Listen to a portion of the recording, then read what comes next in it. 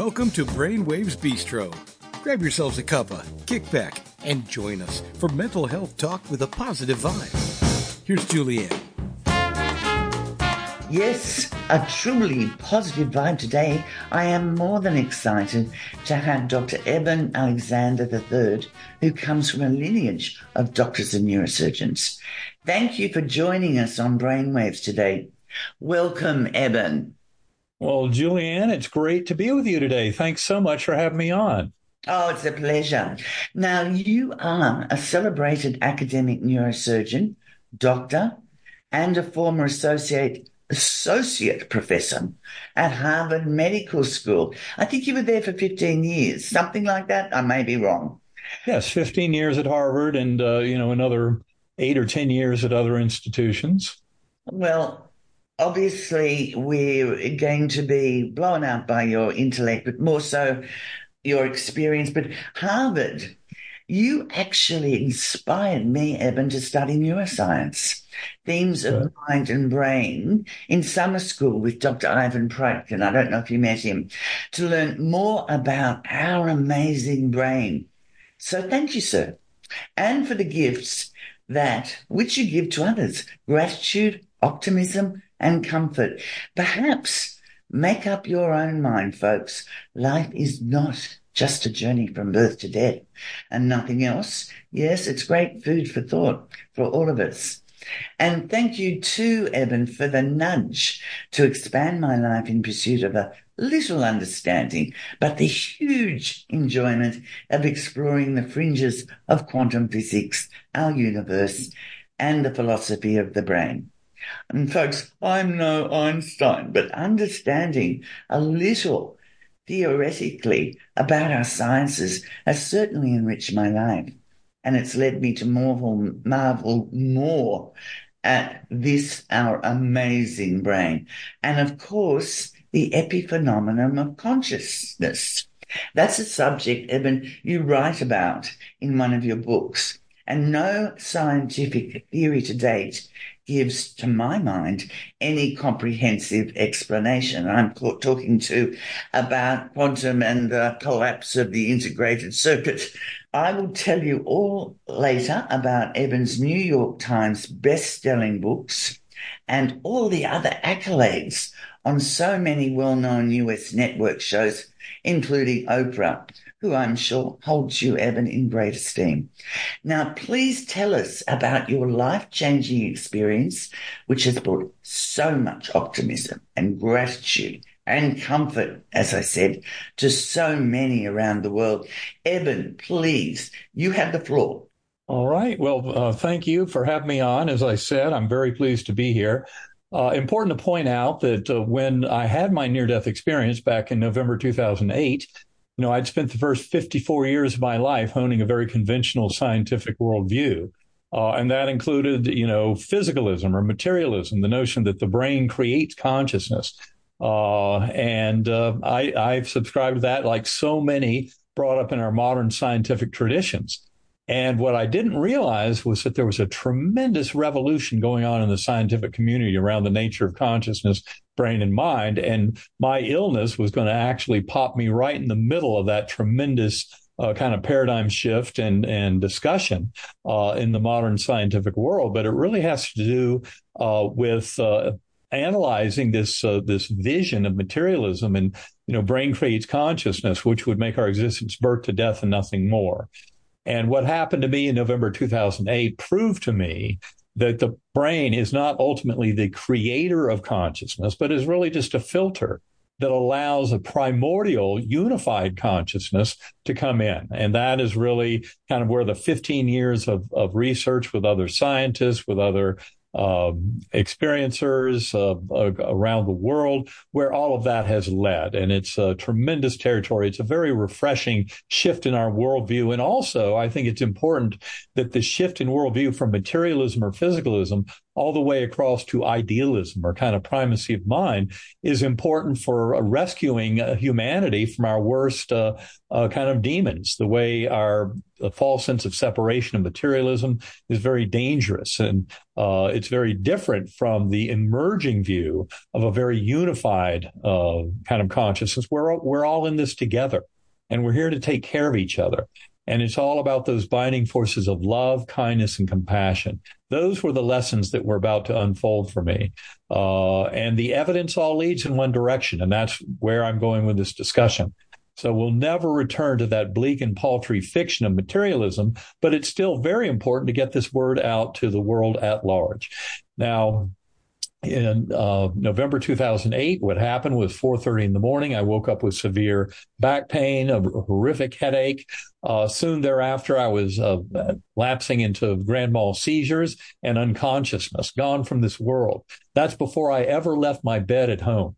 There's a myth out in the kind of lay writings about my experience that pretends that I had a medically induced coma. And yet what the scientific community admits in a very straightforward fashion is that my coma was caused by the severe case of meningitis. And it makes a tremendous difference because of what meningitis does to the brain and the amount of brain that it disables. In fact, there's a medical case report on my medical records that was not available when Proof of Heaven came out in 2012, but came out in 2018 in the Journal of Nervous and Mental Diseases by 3 doctors not involved in my care, but fascinated by my experience. And by my recovery. I mean, that's the part that was inexplicable.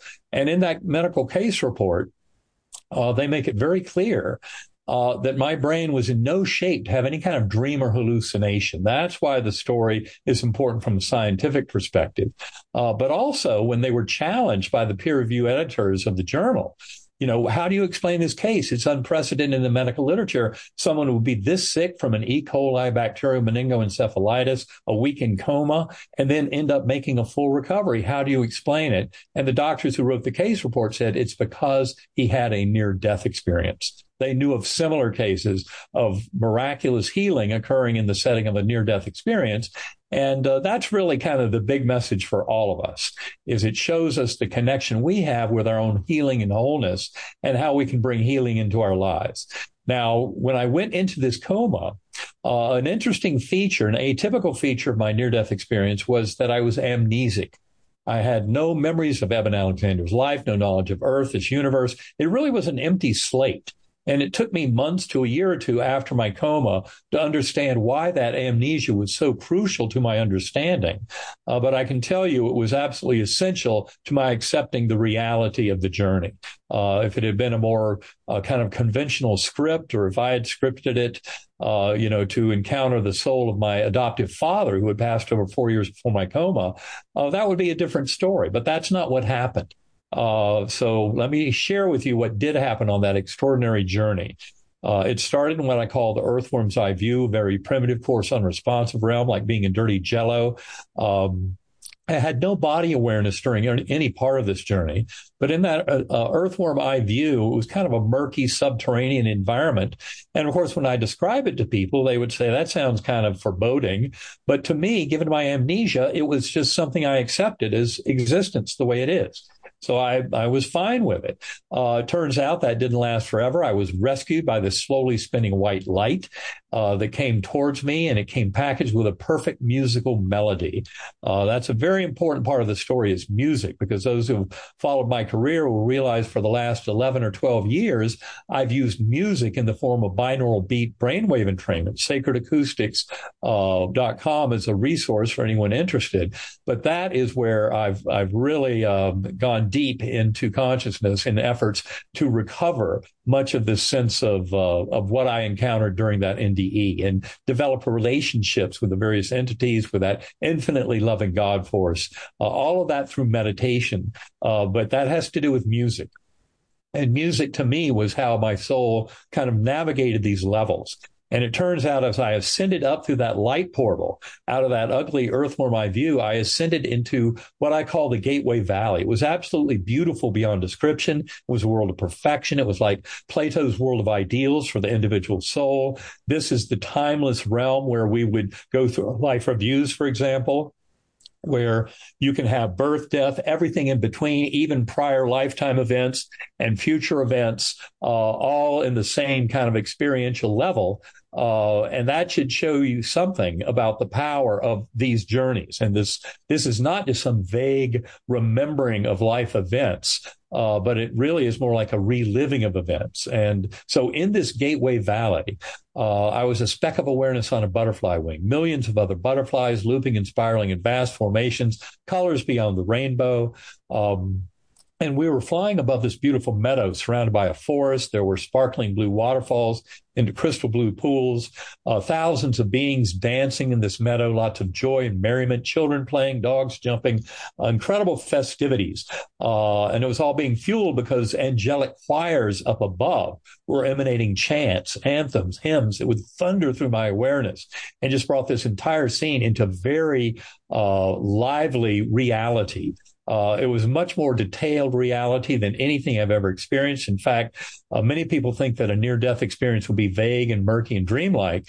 Well, this life in these bodies is vague and murky and dreamlike. That experience is much more real than this world, as more than 50% of near-death experiencers will explain to you.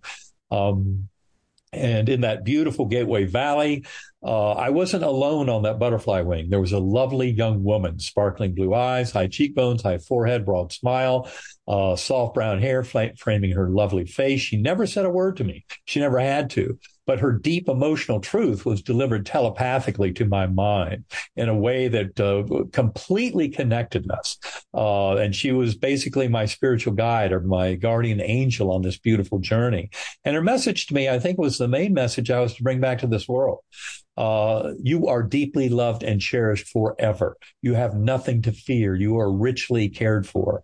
And the other part, as I put it in the book, Proof of Heaven, is she said, you can do no wrong. I wish I'd explained that better in the book because people, especially in our modern kind of contrarian society, are too quick to think, well, that doesn't make any sense. I mean, we can do anything we want. Well, it turns out no, that what you find in that realm is that all the actions you take with yourself and others that show kindness, compassion, unconditional love, forgiveness, mercy, acceptance, those are the qualities that allow a more facile road forward in terms of our soul journey. But we have the gift of free will. So we can choose to do otherwise. But if you've been busy handing out a lot of pain and suffering to others in your life review, you'll be on the receiving end of that.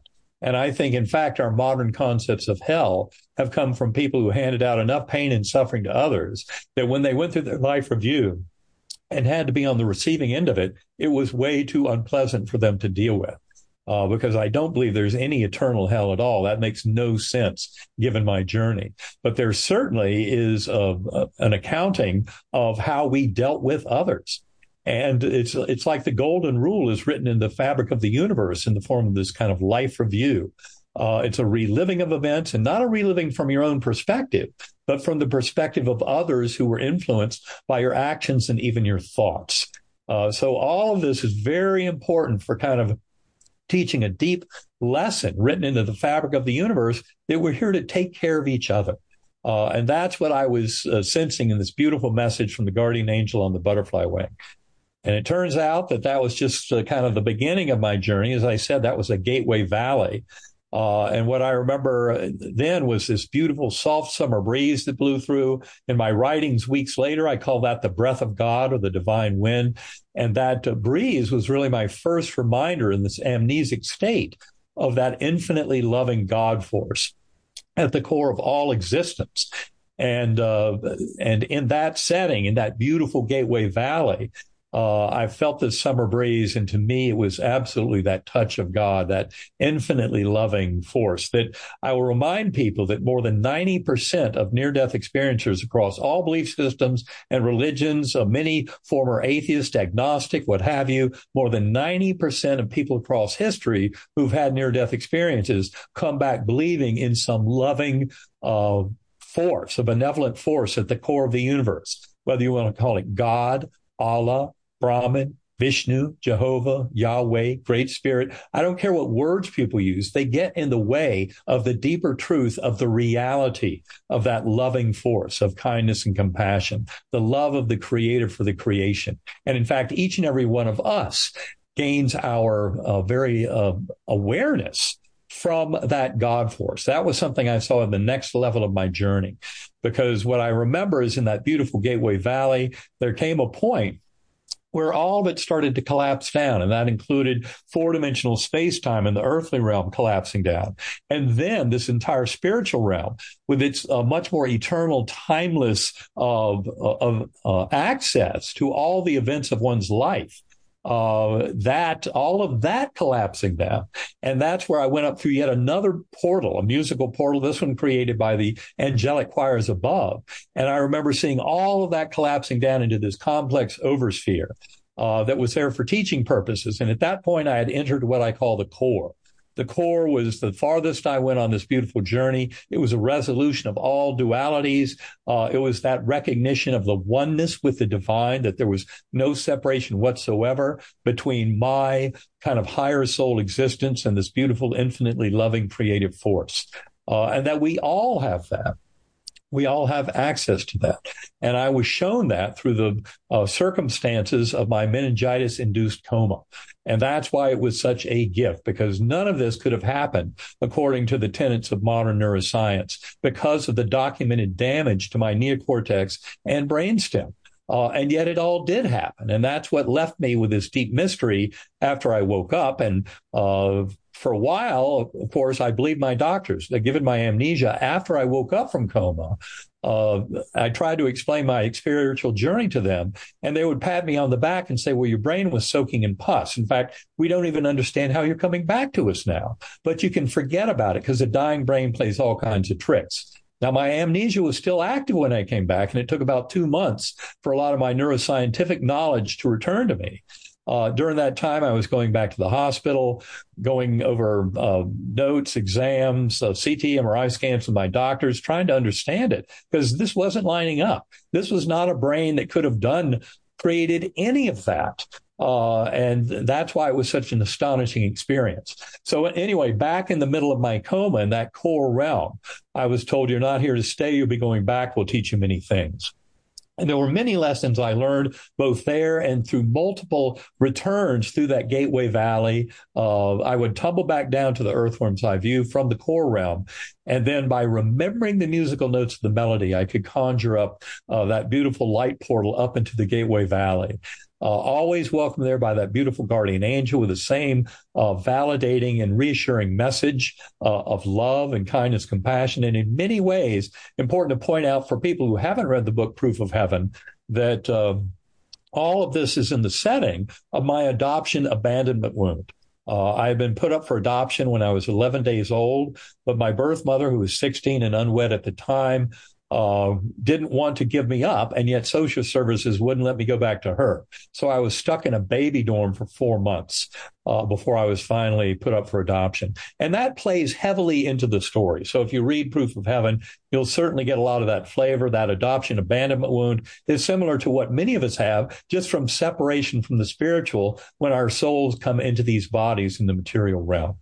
So at any rate, back in my coma journey, I would go through these cycles multiple times, but there came a point where they were right. I wasn't there to stay, and trying to remember the musical notes of the melody to conjure up that light portal no longer worked. And so now I was stuck in that earthworm eye view realm. And I remember at that point seeing thousands of beings going off into the distance around me, many with heads bowed, arms up like this. I'm holding candles. And this murmuring energy was coming from them. And it was very surprising to me because here I was back in that lowly earthworm eye view realm where it had all started. And before that had been kind of a bleak and paltry existence. And yet now with this energy of all these people surrounding me and their vocalizations was leading to the same bliss state that I had encountered in the spiritual realms of the Gateway Valley and the core. And that to me was a beautiful and amazing kind of demonstration of where I was headed. And then I saw 6 faces that would kind of bubble out of the muck, say a few words and disappear. Now, my amnesia was still very much in force, so I didn't recognize the words. But I remember their faces as clearly now as if the whole thing just happened yesterday. And yet this was all over 15 years ago. kind of extraordinary thing to go through, but they were important because those faces, 5 of them were physically present in the ICU room the last 24 hours or so that I was in coma. And that's important. It's all explained in the book, Proof of Heaven, if you want more details.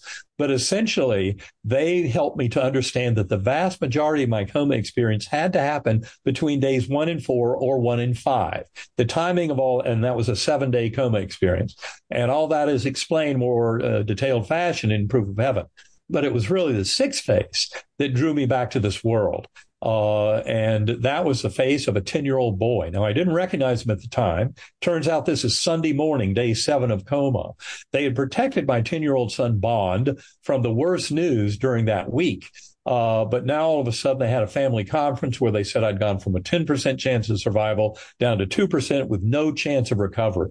And the doctors were suggesting just stopping taking me off the ventilator, stopping the antibiotics, and just letting me go. And once Bond heard that, he knew things were a lot worse than he'd been told. He came running down the hallway. He pulled open my eyelids. I was still on the ventilator, eyes taped shut. I had one eye looking over there, one over there, neither pupil working. Anybody in medicine knows that's a horrible picture.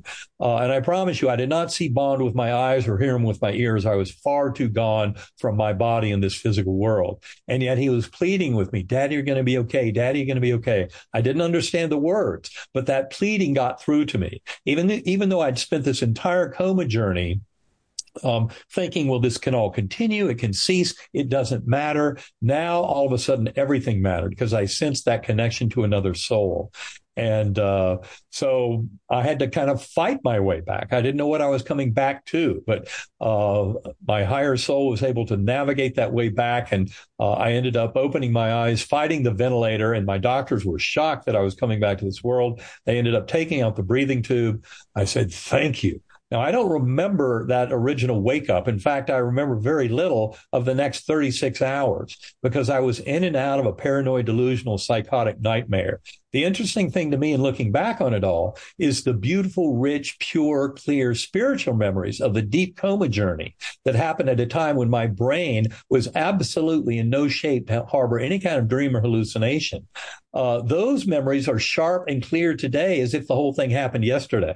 Whereas the memories of that psychotic nightmare after extubation, when I was coming back to this world, but my brain was still horribly impacted by the meningitis, those memories disappeared within a few weeks. So I'm glad I was busy writing everything down. As much as my doctors told me it was just a trick of the dying brain, to me, the journey was so extraordinary, I had to record it all. And this was, of course, before my neurosurgical knowledge returned, and I realized my brain was absolutely in no shape to have any such experience. It was a complete violation of everything neuroscience teaches us about the neocortex and its role in generating consciousness. And so I did come back to this world. As I said, it was about a 2-month process of recovery, but ultimately all those memories came back. In fact, as we discuss in our 3rd book, the most important book, Living in a Mindful Universe, we talk about how memories are not even stored in the brain. Neurosurgeons have slowly come to that realization after more than a century of brain resections where you never had a long-term swathe of long-term memories that went away with any kind of brain resection. So that myth that memories are stored in the brain, we're finally moving beyond that because they're not. And there's more to this universe than the physical world. In fact, the physical world is emergent from the realm of consciousness. And this is where the whole thing gets to be absolutely fascinating. A lot of this story is told in the newest edition of Proof of Heaven. There's a 10th anniversary edition that came out about a year and a few months ago. And also in our book, Living in a Mindful Universe. It was co-written with my partner, Karen Newell, who's the co-founder of sacredacoustics.com, the meditation technique using differential frequency brainwaves I've talked about before that I use daily. And I've used Sacred Acoustics to return to my journey on pretty much a daily basis for an hour or two for the last 11 or 12 years. So extraordinary capabilities from exploring consciousness. This opens the door to the healing capacity that we all have to escape the kind of toxicity of our ego and our ego mind and start harvesting the beautiful sense of connection, kindness, love, wholeness, and completeness that comes by cultivating a relationship with our higher soul.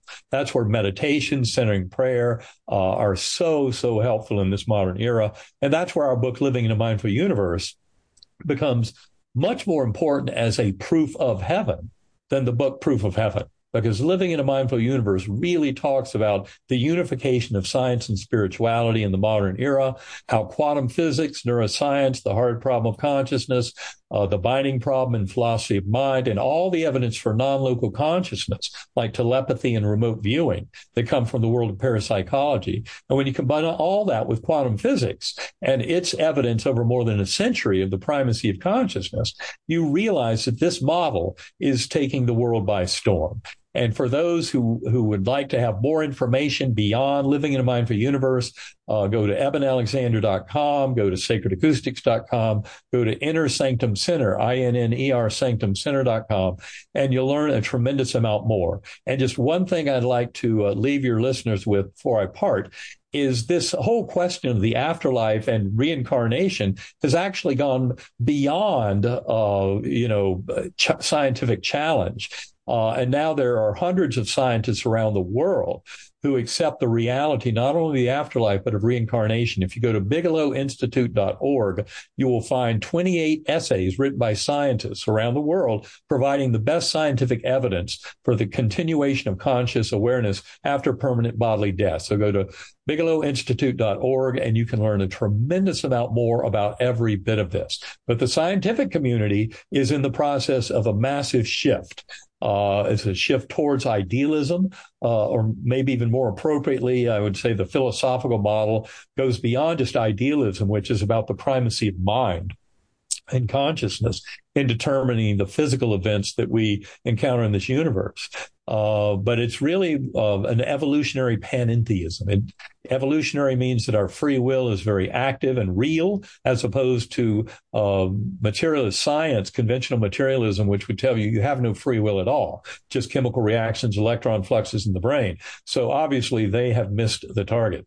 But the scientific community is rapidly converging towards this notion of idealism or of panentheism. Panentheism is just the notion that God force that so many near-death experiencers have encountered, more than 90% of them coming back believing in that loving God force at the core of the universe. That is something for all of us to realize is part of the truth of our emerging reality of this world.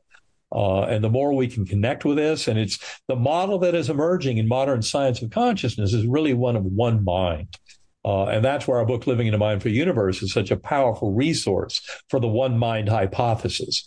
Now, the other major resources for that I will attribute to Dr. Pim van Lommel, a well-known Dutch cardiologist who's written extensively about near-death experiences of consciousness. And in his second place winning essay in that bigelowinstitute.org contest, at the end of the essay, he lists 4 resources that he says are the best scientific resources leading us towards understanding this one mind principle. One is our book, Living in a Mindful Universe, but also the book Spiritual Science by Steve Taylor, the book One Mind by Dr. Larry Dossey, and a paper by Bernardo Kastrup in, I think it's Journal of Consciousness Studies in 2018. That paper is called The Universe in Consciousness. And, sorry, I didn't mean to interrupt you. But I'm done. So it was a perfect. I'm overwhelmed. There's so much there, Eben, so much there. And I can understand this now. You were named in a prestigious list as one of the top 100 most spiritually influential people in 2022, along with the Dalai Lama, Pope Francis, and again, Oprah Winfrey. Now, as you've impressed on us so much, everyone, a must-read, Proof of Heaven, a neurosurgeon's journey into the afterlife. And Eben, it's so beautifully written. I just love the way you write. Thank you so much. And you can find the links on our introductory page to all that Eben has told you and find out more about his life's very interesting journey. Just a little aside here. I hear you were a pole vaulter, parachutist and a pilot, and you even applied to NASA, but your dad wouldn't let you go. He wanted you to he talked me out of it.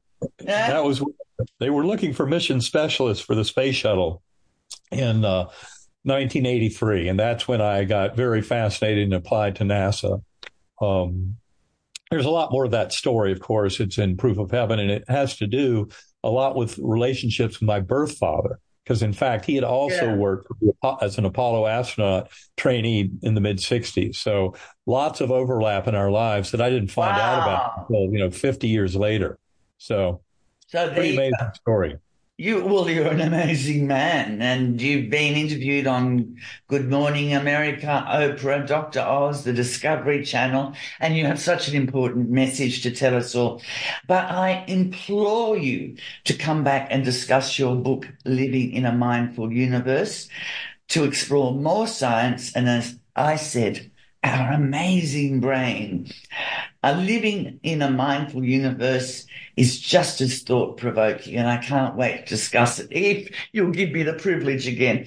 And Eben, as a researcher, particularly in the area of the brain, you appreciate mental health research, and the Black Dog Institute does so much here in Australia, which benefits the world. I think you agree on that, don't you, Eben? Well, absolutely. I just wanted to give a shout out to the Black Dog Institute of Mental Health and all the beautiful work they do. And it has everything to do with, each and every one of us as a birthright deserves kind of health and wholeness and healing in our lives. That's absolutely what every bit of my message is all about. And that's one thing I love about Black Dog Institute of Mental Health is how they bring, in a very practical sense, that kind of healing and mental health and wholeness to a big segment of the Australian population. So that's great work that they do. And I'm also very pleased to be associated with you in this podcast and the work that you're doing to get this out to the world. That's my gig, Eben. And I just have to say that the Institute is not for profit and needs our help. Please Google, open your piggy bank, and no gift is too small. Google Black Dog Institute. And have a great day, and a great day one tomorrow. And thank you so much again, Dr. Eben Alexander, and enjoy your new grandchild. Oh, thank you so much, Julianne, and look forward to talking with you again sometime. It's been really I hope so. Thank you, everybody. We can shoot for that. Yeah. All right. Well, thanks.